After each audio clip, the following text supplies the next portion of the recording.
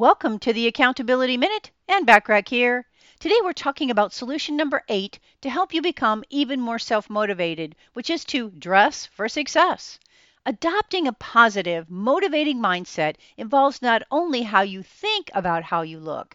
Dress like you mean business. For some people, this is a very big deal in order for them to have the highest probability of creating a positive day with successes. Whether they go into the office or work at home, some people have to dress for success every single day. Others can have a motivating mindset and not have to dress like they're going into the office when they work from home. The mindset is key here, and how you feel about yourself makes a very big difference. So if you have to dress for success, whatever that means to you, do that.